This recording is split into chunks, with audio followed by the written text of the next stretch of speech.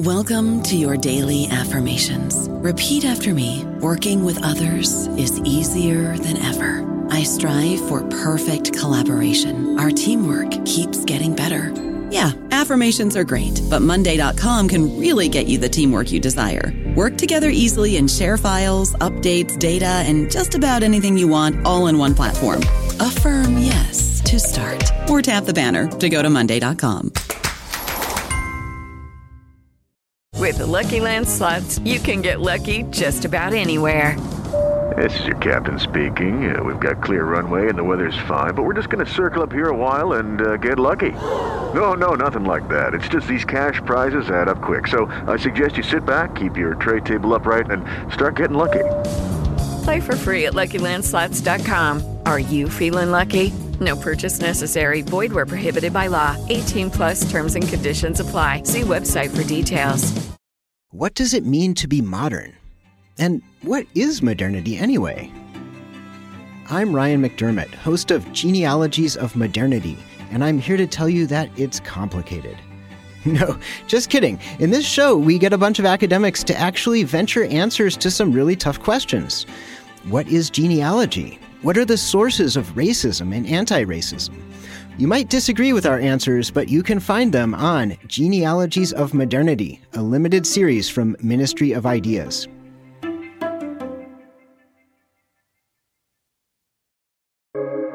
Welcome to the New Books Network. Welcome to New Books Network. I'm your host, Schneur Zalman Newfield, in When Race Meets Class, African Americans Coming of Age in a Small City, published by Routledge in 2019. Rhonda Levine provides a 15-year ethnography that follows the lives of individual low-income African American youth from the beginning of high school into their early adult years. Levine shows how their interaction and experience with multiple institutions and individuals shape their hopes, fears, aspirations, and worldviews.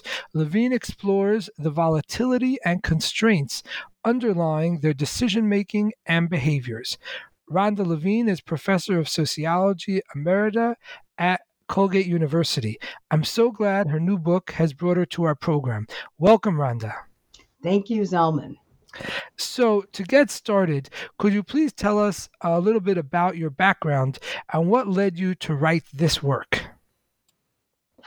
Well, I had been teaching courses on race and ethnicity for well over 20 years, probably a lot longer. And I had finished a book on actually German Jewish cattle dealers, where I interviewed German Jewish cattle dealers who left Germany in 1938.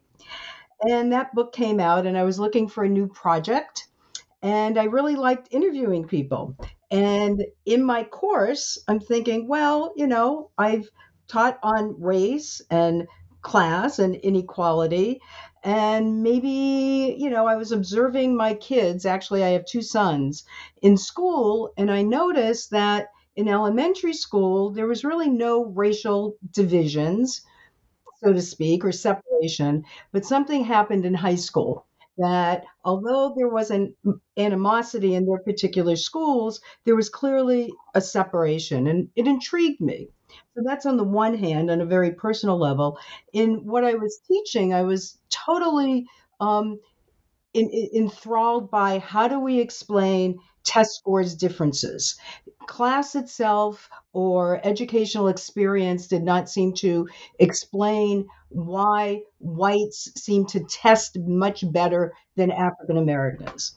So I was kind of interested in that. And so this is all in the back of my mind. I was at a football game, actually, and ran into a young woman who I had met earlier in when she was in middle school, and she had just started high school. And I asked her what it was like in high school, how she was doing. And she was African American and actually of African descent. She was a Nigerian. And she said, I try to stay away from the black kids. They're only going to get me in trouble. Wow. Like, wow, that's kind of interesting. And what I thought of is the sociological work that said there were different identities among Black immigrants and immigrant mentality versus African Americans. So I'm thinking, oh, maybe this is kind of interesting. And so I asked her, I said, gee, would you be willing to tell me about your experience? And she said, sure. So that's basically how this book started. Right, right. I see. And speaking of this study, how many people participated in your study? Well, I followed a total of 28 young people, most from eighth grade into their 30s. There was a slightly more males than females, and how it evolved. It was word of mouth. Like, do you have a friend that would talk to me?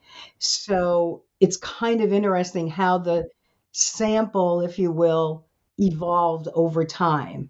And at one point, I wanted to make sure that I was getting a lot of people in it. And at that time, the girls in high school were much more rambunctious than boys. So I wanted to say, okay, I want some of the bad girls, as the kids themselves, in quotes, as they would say, and would they talk to me? And of course, through their networks, they would talk to me, which was a surprise, right, to me. I mean, and I think one question, of course, is how does a middle-aged white woman talk to Black high school kids? And that's a very real question. And I mean, I don't know if you want to ask me that now or later. It's funny. It's literally the next question on my list. So we are in like mind mold over here in sync. Yes, I'm very curious about your, as you say, you're middle-aged, middle-class, white Jewish professor. How did the students, young, Black, mostly sort of low-income students that you were speaking to, you were interviewing, you were following, how did they react to you? What was that dynamic like? Yeah, it's interesting to say the least. And I need to say I had very special contacts. So I had an in with some of the students that knew me well, and also some of their parents. Let me just go back. So 20 years earlier, I had been involved with a legal defense committee of a young Black guy, actually a community college student at that time, who was attacked by white kids and then basically was up for murder. He killed two white guys. And it was a big legal defense case. And I was one of, I think, 3 white people on the committee. So I had some people in the African American community in the place that I call Parlington knew me or of me. So, and I think that's very important. So I had trust, if you will, right away.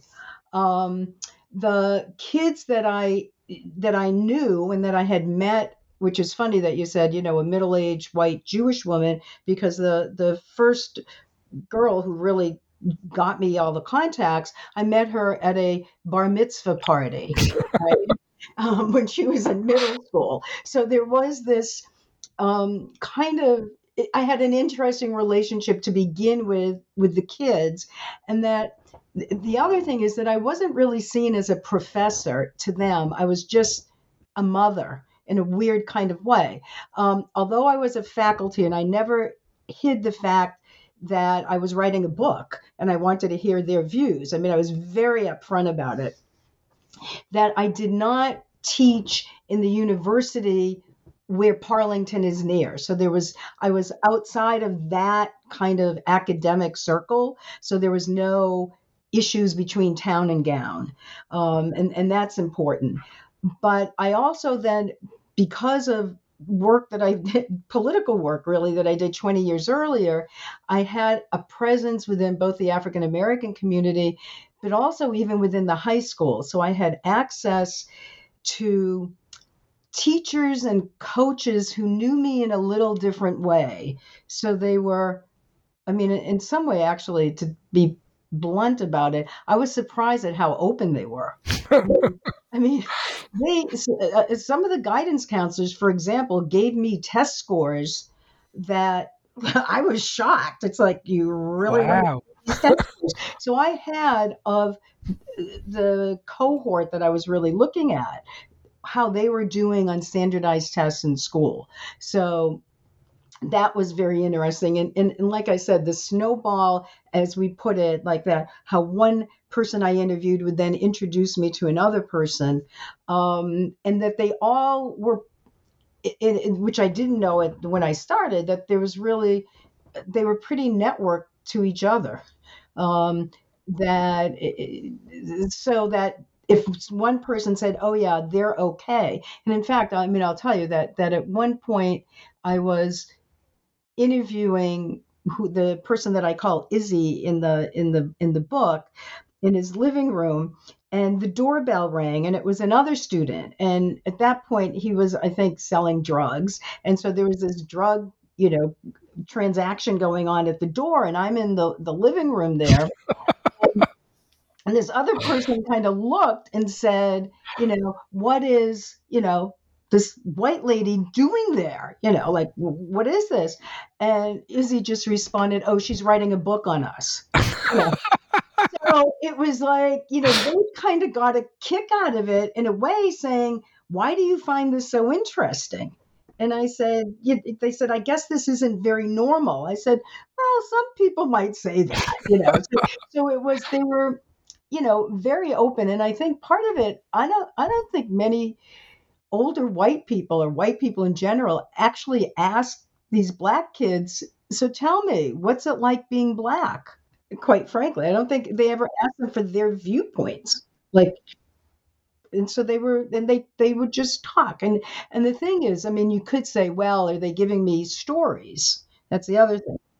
But that's always a question in when you're doing qualitative research. I mean, any research, but certainly when you're doing qualitative research and you're relying on the reporting of the people that you're interviewing or you're studying, they're telling you things. To what extent that does what they tell you actually correspond to what's happening in their life? That is a complicated question.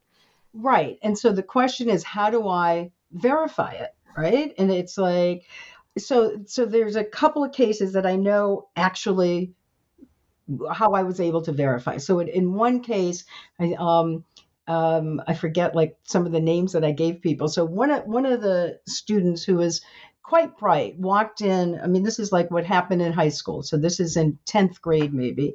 And he was telling me the story about how he walked in to his advanced American history class. And he walked in and his pants were like below his butt or whatever. And he kind of walks in, and the teacher said, "Can I help you?" And he said, "Yeah, I'm in this class." And he said, "Well, bring your card up here. Are you sure? Right? Are you sure you're in this class?" And he showed him, and of course he was. And so when the student was telling me the story about why he then dropped AP American history, is like how the teacher treated him. So it's like, okay, maybe not. But then I heard the same story from another student saying, "Oh, and you won't believe what happened to so-and-so in AP American history." And I said, "Really? What?" And they tell me the same story. Or in another case, a lot of it had to do with Izzy, who is a real character, would tell me something about how he got into trouble with this and that, and between drugs and gangs and playing football and what happened. And so he tells me this story, and I'm thinking, this is just too fantastic. It's like wild, but I have it down. But then in another interview, I'm interviewing the football coach, and the coaches tell me the same story. Wow. So it's like, because they were really annoyed, and this is what happened, and they found it out from his older brother. And I said, "Oh, okay." So that there was that kind of triangulation. Yeah. Oh, yeah. Oh, yeah. And they, yes, a lot of cross-referencing, if you will, and not done on purpose. So I'm pretty sure what they were saying was pretty, and it was also pretty raw. And the other thing is, because this was over such a long period of time, and I would be interviewing at the time. So if they were in ninth grade, what's it like in ninth grade? But by 11th grade, they would be saying something, and I could say, well, remember in ninth grade, you said X. And they said, oh, you remember that? And I said, yeah. And then they weren't reflecting back on their life, but they were basically telling me it in real time. And I then had the luxury, if you will, of going back in their life, so that by the third or fourth or fifth year, they didn't have to go back and give me background because they knew I knew their background. Right. I'm curious, how does the experience of the students that you studied, how does it relate to the issue of racial stigma and the need for respect? Oh, that's huge. I mean, I would say that was their biggest issues for them in school, that they are clearly, although I do not think teachers intended it, but they clearly were racially marked. In one case, this one kid who, in fact, was very bright, and has gone on actually as a PhD now in engineering. But he was like a quote unquote success. And he was bright to begin with. But when he went to high school, he went in and one of the teachers kind of gave him a bad time. And he said to me, he said, look, I know that they looked at me as this black kid and thought I was just a screw up. And so they treated me like that, but I was not going to let them get away with it. But he said he had to prove himself, right? So he clearly was racially marked. But the other kids, some kids who eventually dropped out, one girl, for example, said, look, I was having problems in math. I couldn't follow. The teacher was going too fast. So I asked her for help and she said yes. So I went, she said, come after class or after school or whatever it was. The girl went, the teacher didn't show up. So the girl said, well, she's disrespecting me. So the next day the teacher said, well, why didn't, come? I didn't come yesterday, but come today. And of course the girl said, sure, and didn't show up. The next day the teacher said, look, why didn't you come? I was waiting for you. And the girl basically said, hey, you didn't respect my time. Why am I going to respect yours? So respect is clearly a huge issue. And I think part of it is, and I think we know this as sociologists anyways, that how these kids are seen just out walking the streets. I mean, a lot of the boys would say how just walking the street, they notice once they reached a certain age, and especially if they were large, big kids, and most of the boys I interviewed played football, so they were big. They said the white women would pick up their kids. One guy told me this, it was funny. He said, I'm walking down the street and this white woman is holding her little kid right by the hand, and I kind of smile at the kid, and the woman picks the kid up like I was going to steal the kid.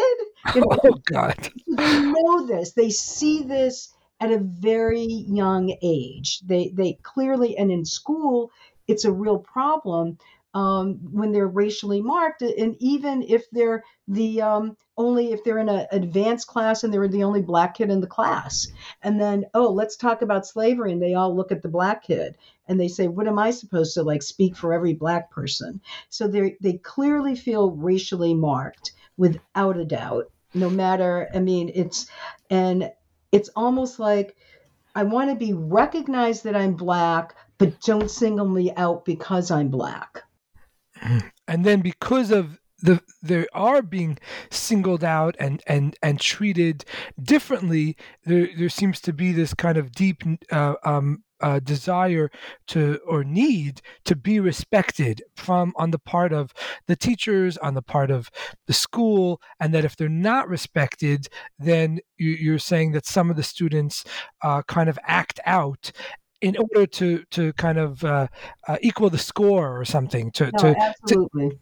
They totally, lash out. One girl, I think I talk about this in the book, where she got up late and her mother didn't have the time to do her hair. So she had a kerchief on her head, right? Like something on her head. Well, because of gangs, you couldn't wear headgear in the high school. So she's walking to English class, and the hall monitor said, go in, Carmen, go in the girls' room. You have to take your headgear, your scarf off. And she said, look, I didn't have time to do my hair. I can't do that. It would be wild. And they said, doesn't matter. Go do that. I have to go to English class. No, do that. She goes into the girls' room, and she realizes I want to go to English class. So she goes to English class. She comes out of English class. The same monitor said, I told you to take that off. Now go to the principal's office. She goes to the principal's office, and they said, no, you can't do this. She goes, no, my mother didn't do my hair this morning, blah, blah, blah. Well, what happened? They basically suspended her because she was wearing headgear, and she gave them a lot of grief, right? She said, you got to be kidding. No, call your mother. She called her mother, and her mother's laughing, and she's saying, don't laugh at me. Like, they're kicking me out. So, I mean, those kinds of things that build up, I think, over time, and they're real. I mean, those are real things that happen in school. And from, I think, the point of view of the teachers, they say, well, they're being disruptive. And yeah, they are. But why are they being disruptive? And I think that's the understanding doesn't register, I think, with a lot of the teachers. Right. And how does the need for respect draw young Black men into gang activity and drug dealing? Yeah. Well, it's interesting because for them, it's like they'll look around, and this one kid, Izzy. And I said to him, and now he had a mother and a father who worked. His father worked 2 jobs. They had a lot of kids in the family. They took other kids in. And I said, Izzy, I don't get it. Like, you have 2 parents that work really hard, yet, you're always getting into trouble. You're selling drugs. You're doing this. You're doing that. You're whatever. And I said, why? And he looked at me and he said, why should I spend time in a crappy job, have no respect, when I just have to deliver XYZ and make so much money? It's so much easier. What do you say to something like that? Which, I mean, that opens up, it's like, yeah. And for other kids who have, it's very chaotic home lives. I mean, these kids, what kept most of the boys in school was sports. Without that, I think a lot more would have been lost. And I think that's what happened with a good number of the girls that I interviewed, because they didn't have sports like some of the boys did. And it was just, the street was more attractive. It was more fun.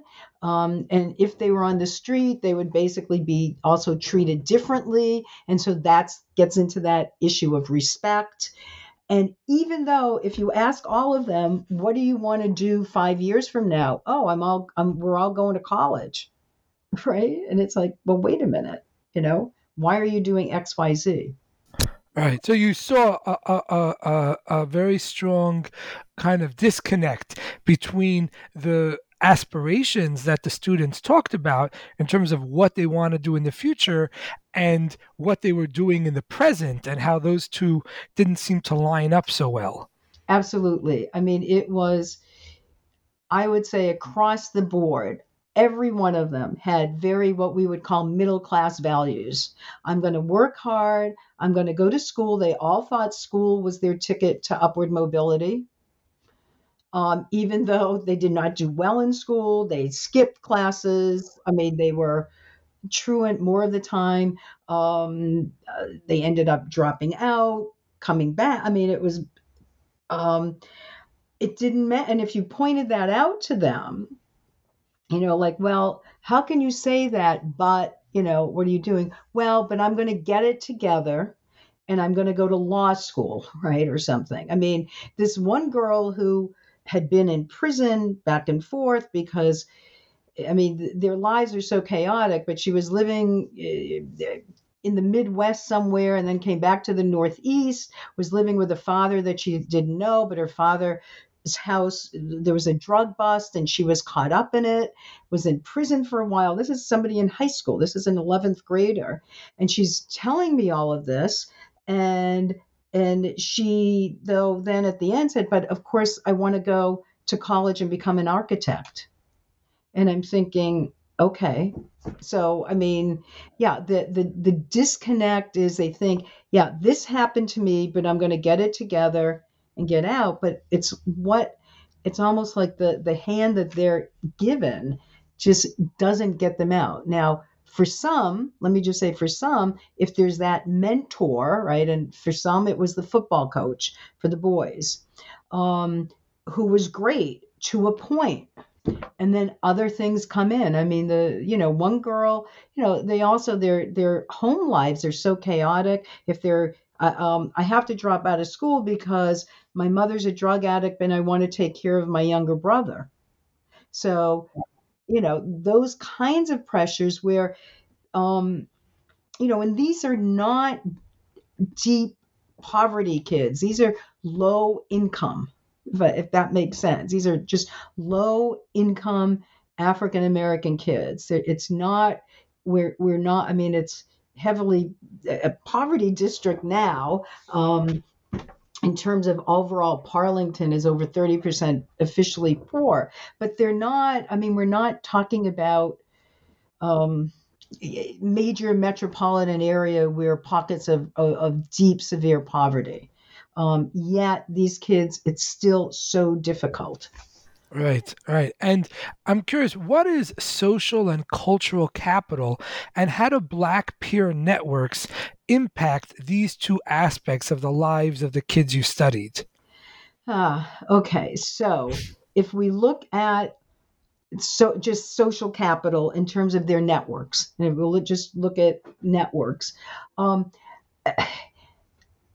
their family networks, their larger networks, it's really hard to break away from, right? So in one case, I'm interviewing two brothers, and somebody calls on the phone, and they're talking that a friend of theirs was in a fight the night before and was in lockup, was in jail, like county jail, and looking for ways to make bail. So these two brothers who I'm interviewing, right, get off the phone as I'm listening to this, and they said, listen, we're going to have to put this in hold because we need to make some calls. We need to find bail money, to get so-and-so out of jail because he got into a fight somewhere last night on the street, whatever. Now, that in and of itself is something that when my kids were that age, first of all, if they even got into trouble, what were they going to do? They would call me, Ma, I need money, right? I mean, so that in and of itself puts them in a very different position than their white peers. That's one thing. And just their knowing, I mean, my kids knew probably from birth that they were going to go to college and knew how to do that.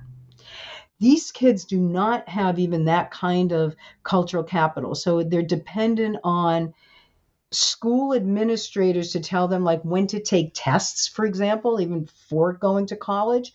But those authority figures they don't feel comfortable with. So a lot of that, and their parents certainly don't feel comfortable going to the school administrators. So coaches for many of the boys serve that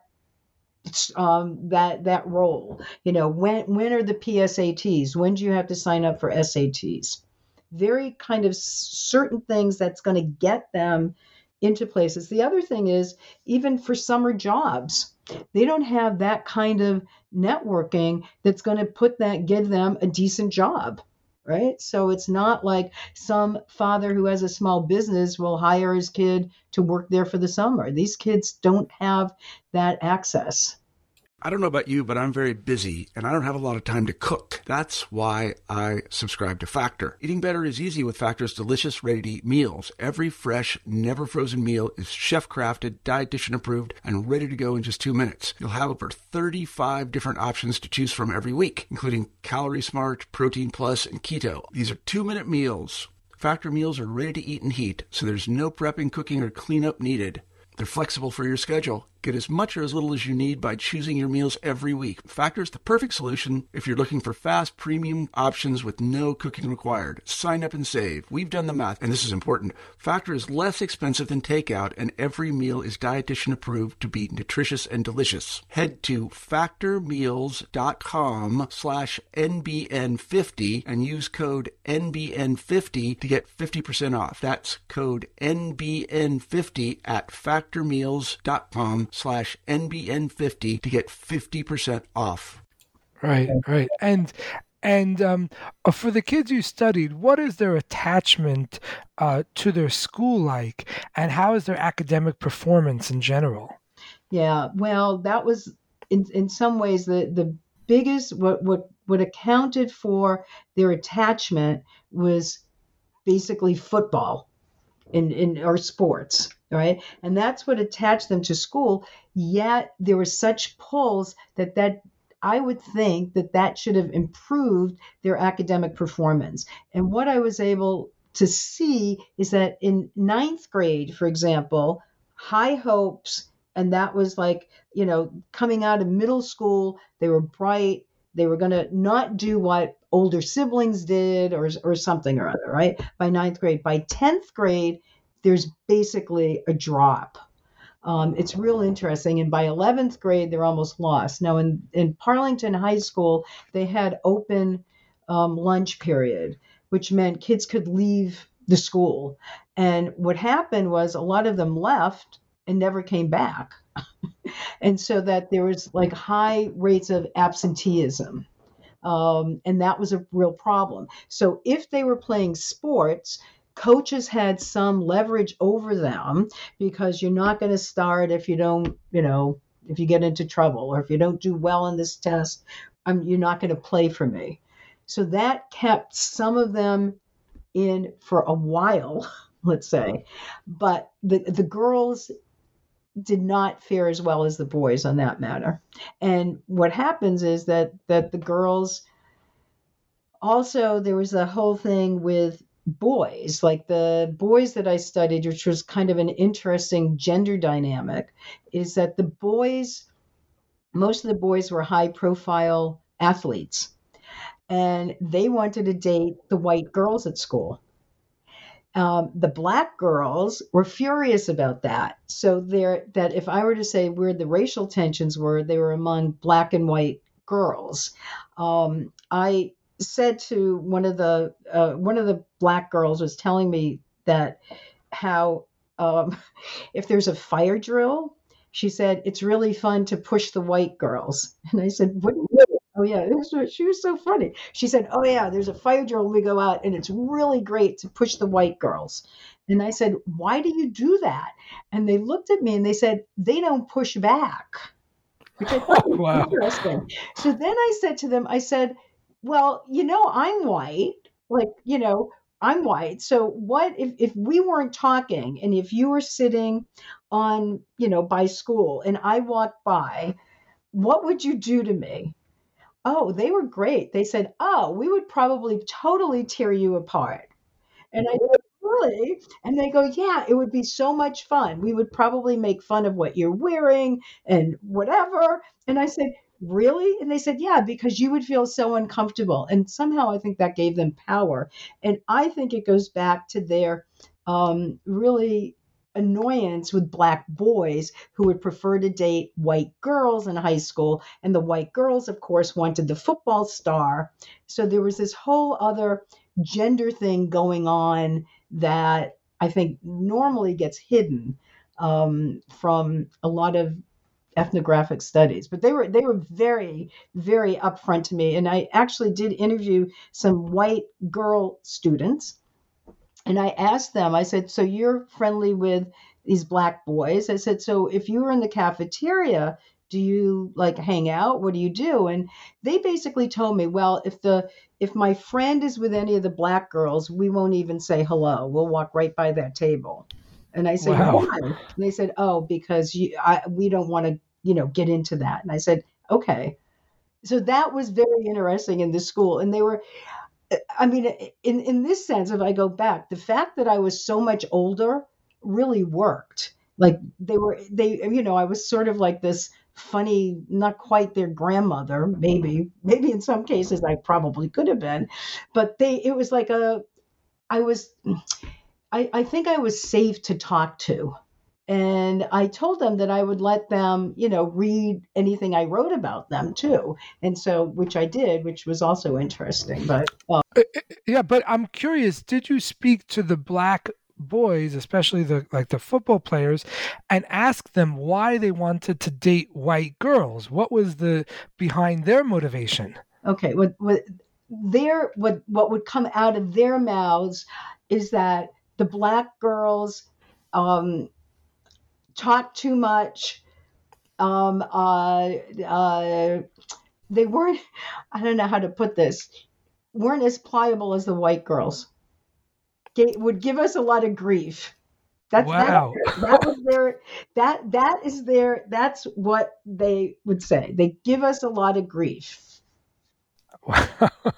So, in other words, the black, it sounds like the black girls were sort of toughened up by life and by the racial marking that you mentioned. Absolutely. And by all of these pressures around them, that seems that it made them kind of very independent and resilient, and maybe that was something, or that part of that was something that the black boys didn't find attractive. Exactly.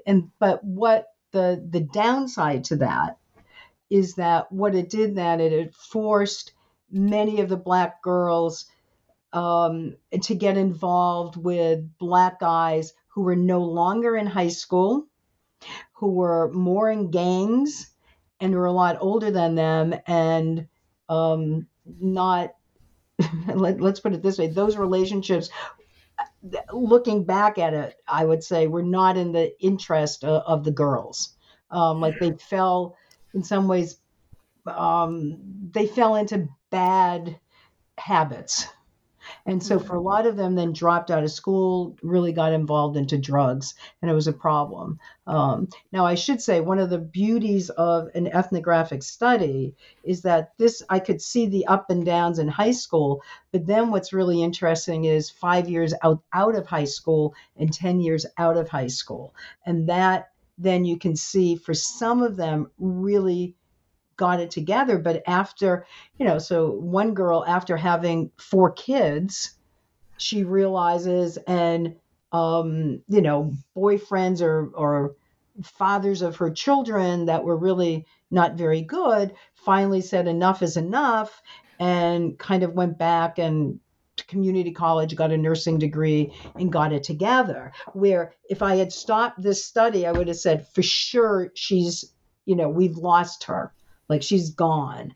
But, 10 years later, something happened and she got it together and she's working towards something. So it's you can't predict just those high school years, but I'll tell you what happens is that these kids, I like to say, they're adultified much earlier. All right. So that they have to become, they deal with adult issues as teenagers, but then in some ways they don't become adults, if that matters, until much later. So it's different than if I were to say their white middle class counterparts. They stay kids longer, but also become adults earlier, right? Right. And you mentioned about oppositional behavior. How does oppositional behavior among black boys and girls develop and change over time? Yeah. And I think this goes back to the respect, right? So it's not, now, none of the kids that I interviewed early on ever said, I'm not going to do well because that's being white. I want to say that at the beginning. None of them ever said, I'm not going to do well. Like that opposition isn't because I don't, want to be seen as being white. All right. It was, I want to be respected, and I'm going to, I'm not going to let this teacher get away with it. Like they're putting me down. They're disrespecting. I heard that came up so much. They're disrespecting me, disrespecting. And I mean, with these kids, sometimes I'd come back from an interview and I'd be exhausted of just what they dealt with and wondered, like, why aren't they even more oppositional to whatever they are? Like, why aren't they fighting more? And most of it was really among themselves. I mean, I was at a lot of high school when they were during high school years and high school sporting events. So I could observe from a distance, right, how they interacted with white kids, black kids. And for a lot of as the girls would say, it's a he say, she say, and they would get like, why'd you say that? And why'd you call me this? And they would go back and forth. In the schools, though, it was definitely opposition to teachers. They really resented being treated poorly. Right. Well, which is, I mean, like, understandable. Who wants to be treated poorly? Right. I mean, and they would get if somebody would crack a joke, and they were very well. Let me go back. They were very in tune to how a white kid would be treated differently than them, and that was and just the school itself. I mean, what the black kid, the expulsion was so much higher among black kids than white kids. I mean, actually, somebody I know said, there were these white kids who went out again during lunch and were somewhere, and the cops pulled the car over, and there was all this marijuana in the car, right? And so, what did the cops do? They took the kids back to the high school and called their parents. Right. And that was it. End of story. And the same thing, though, if that happened with black kids, I will tell you, they would be in a paddy wagon and be going down to the police station. This would not be going back to school. And the kids witnessed that over and over and over again. And white kids at school knew that, too. So this was not, and so, yeah, I mean, like I said, I'm surprised there wasn't more opposition to that. And as what's interesting too is at the time of the bulk of the study, there was maybe 24% African American in the school. But if you asked anybody in the school, what's the percentage? Depending on what door they went out, right? They would say, 80% black, so like the whole image changes, and they know that. Kids know that. Right. And I'm curious, you talk about some of the black students that you studied were kind of high achievers that were, really focused on their studies. I'm wondering, did these black students, these high achievers, pay a social price for their achievements? Did they stick out because of their academic achievements? And was there a social penalty because of that? What's interesting is the kids that I interviewed, the answer is no. And the one person that I told you that eventually got a PhD went on, and he was great. He was a high achiever, but he also hung out with everybody.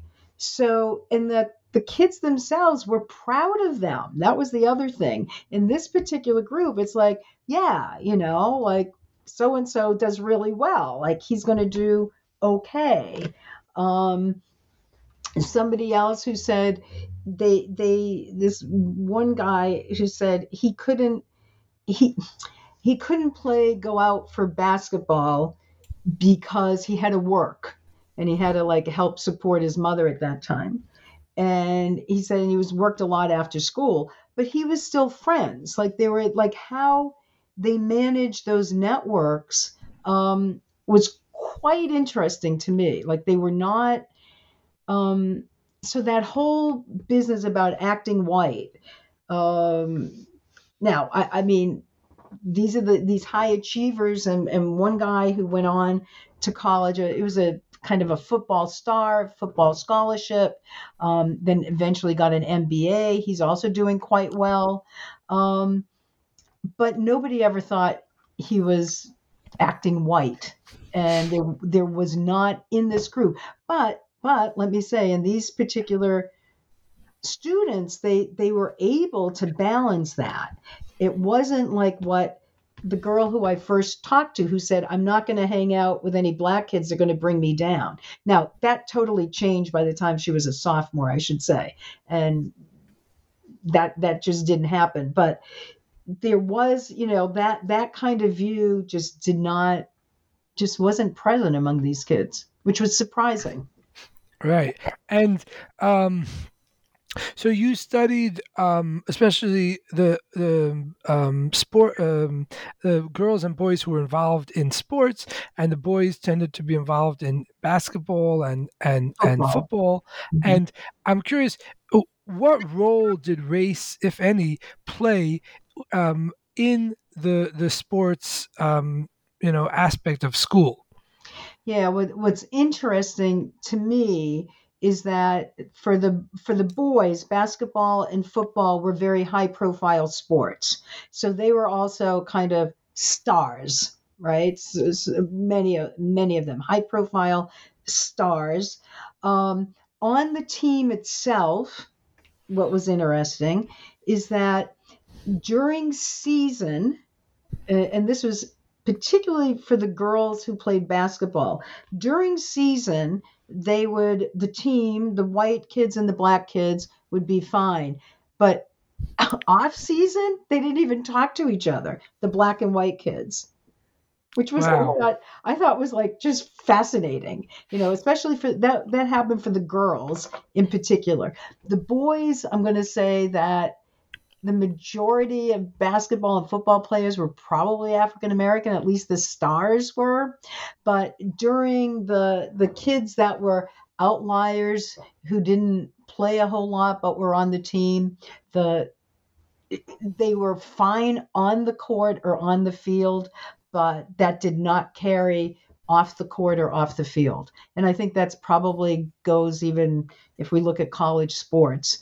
I know when I was teaching that I think the football field may have been the most integrated space on campus.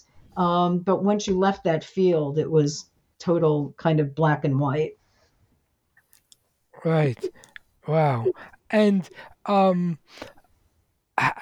does the engagement from school on the part of the black girls impact their romantic decisions? Yeah, not good. In the sense of that they're basically forced to look elsewhere outside of high school for partners, and that tends to be older males. A lot more, as I think about it, more of the girls were involved with boys who were part of gangs, for example, and they would talk about this like really open, and they would say, well, in Parlington, I should say, it wasn't like a major metropolitan area where the Bloods did not speak to the blood, Crips. The Crips, right? The Crips and the Bloods, right? And so one was blue and one was red. And so they would talk about how somebody's boyfriend could have been a Crip, but her brother was a Blood. And the real problem, if you were dating a Crip or a Blood, then you had to wear all that color. That was their major concern. But they knew this. I mean, and in some ways, I think when I was doing the actual interviewing, when they were in high school, I was probably pretty naive about the extent of the Crips and the Bloods and what they were probably involved with. And I would do most of the interviews in their homes, like on their space. So, and one time there were these guys that were, I'm pretty sure, and when I looked over my field notes, because I would write up how the interview went and what I observed, is that these guys that were hanging out there were clearly in the Crips or Bloods, and I somehow didn't feel like that was a problem. I don't know. I guess I wasn't. Maybe I should have been worried about it, but I'm surprised. I mean, I'm surprised I didn't ask them if I could interview them. But anyways, I didn't. Right. Wow. And you found that some of the black girls became what you call the boundary keepers Yes. for racial distinctions at the school. Yeah. How did this manifest? Well, they like on the one hand, like pushing the white girls away, literally, physically pushing them away. But at a basketball game, for example, like where people sat, they would actually throw things if white kids got too close to where the black kids were sitting. That's one thing. It was like really interesting. And there were clear spaces in the cafeteria, for example, that were black spaces. They were clear, and the girls would make sure that that was known as a black space. And so they were that, in a way, they were really physically during a fire drill, they could push the white girls, but really wanted the white girls at a distance. And that, and when I went back and started actually coding and realized like how much the relationship between the black boys and white girls really affected black girls' identity. So I don't know if that quite answers your question. Right. No, I hear what you're saying. To go back to something you mentioned earlier, you talked about how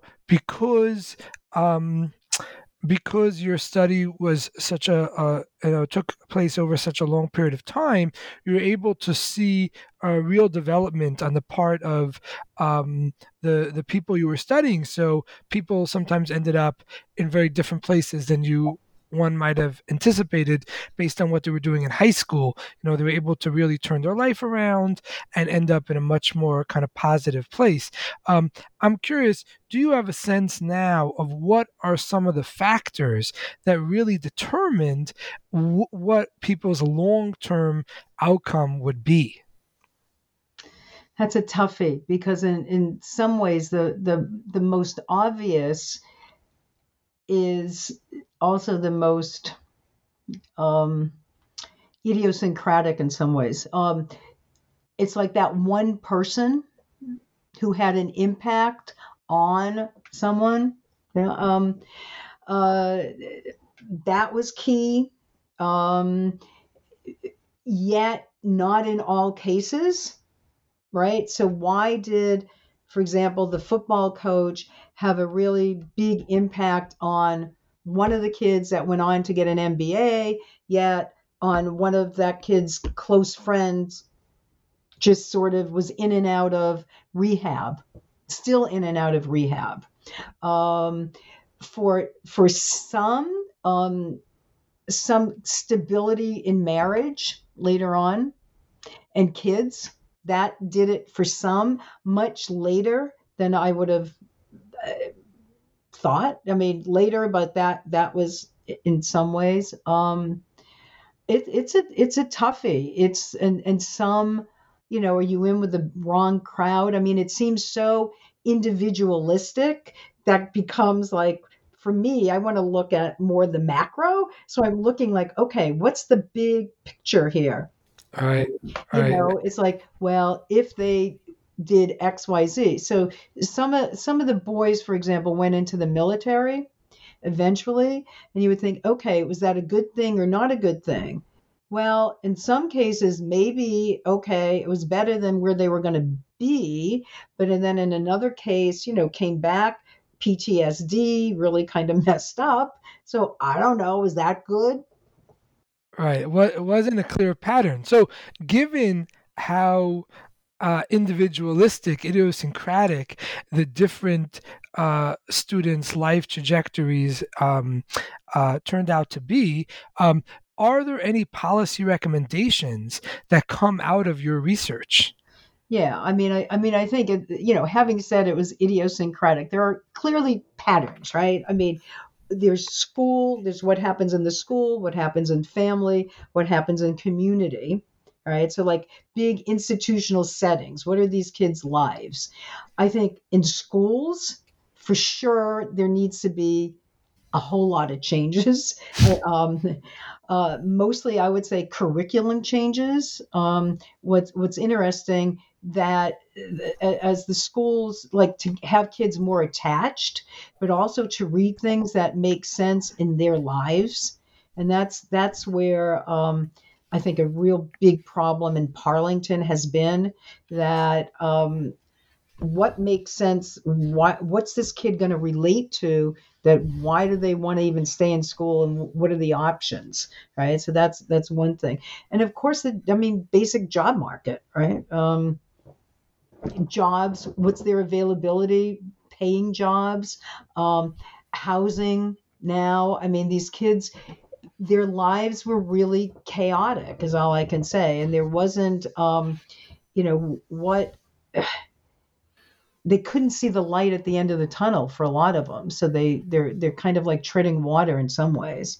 So I think that kind of stuff. There was a big, since I finished the study, there's a real big problem with drugs, with prescription drugs. So there's, kids just become addicts.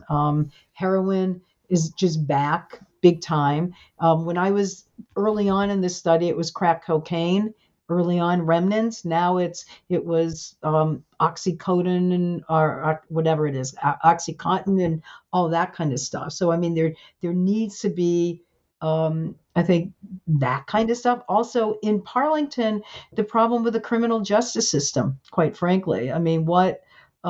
These kids, from school, it's like almost like, well, I don't see people who play by the rules get screwed anyway. So why play by the rules, right? So those would be the big picture.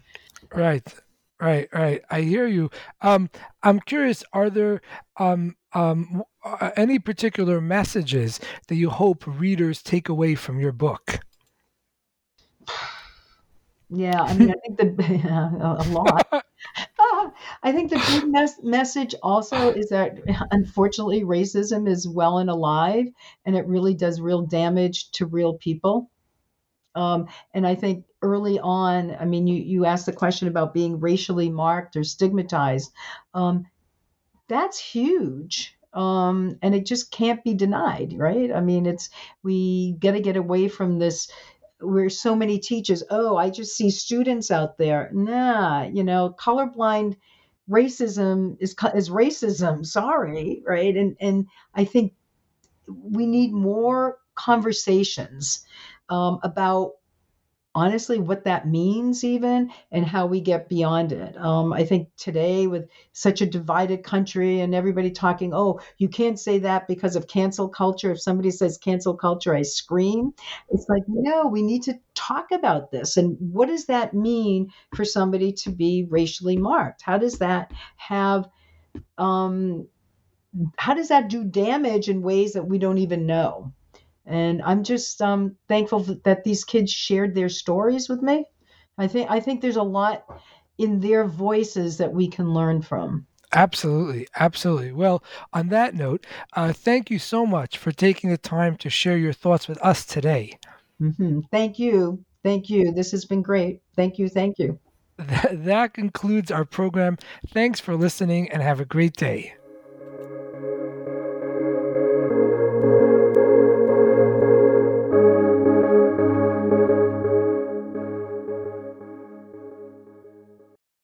Swimsuit? Check. Sunscreen? Check. Phone charger? Check.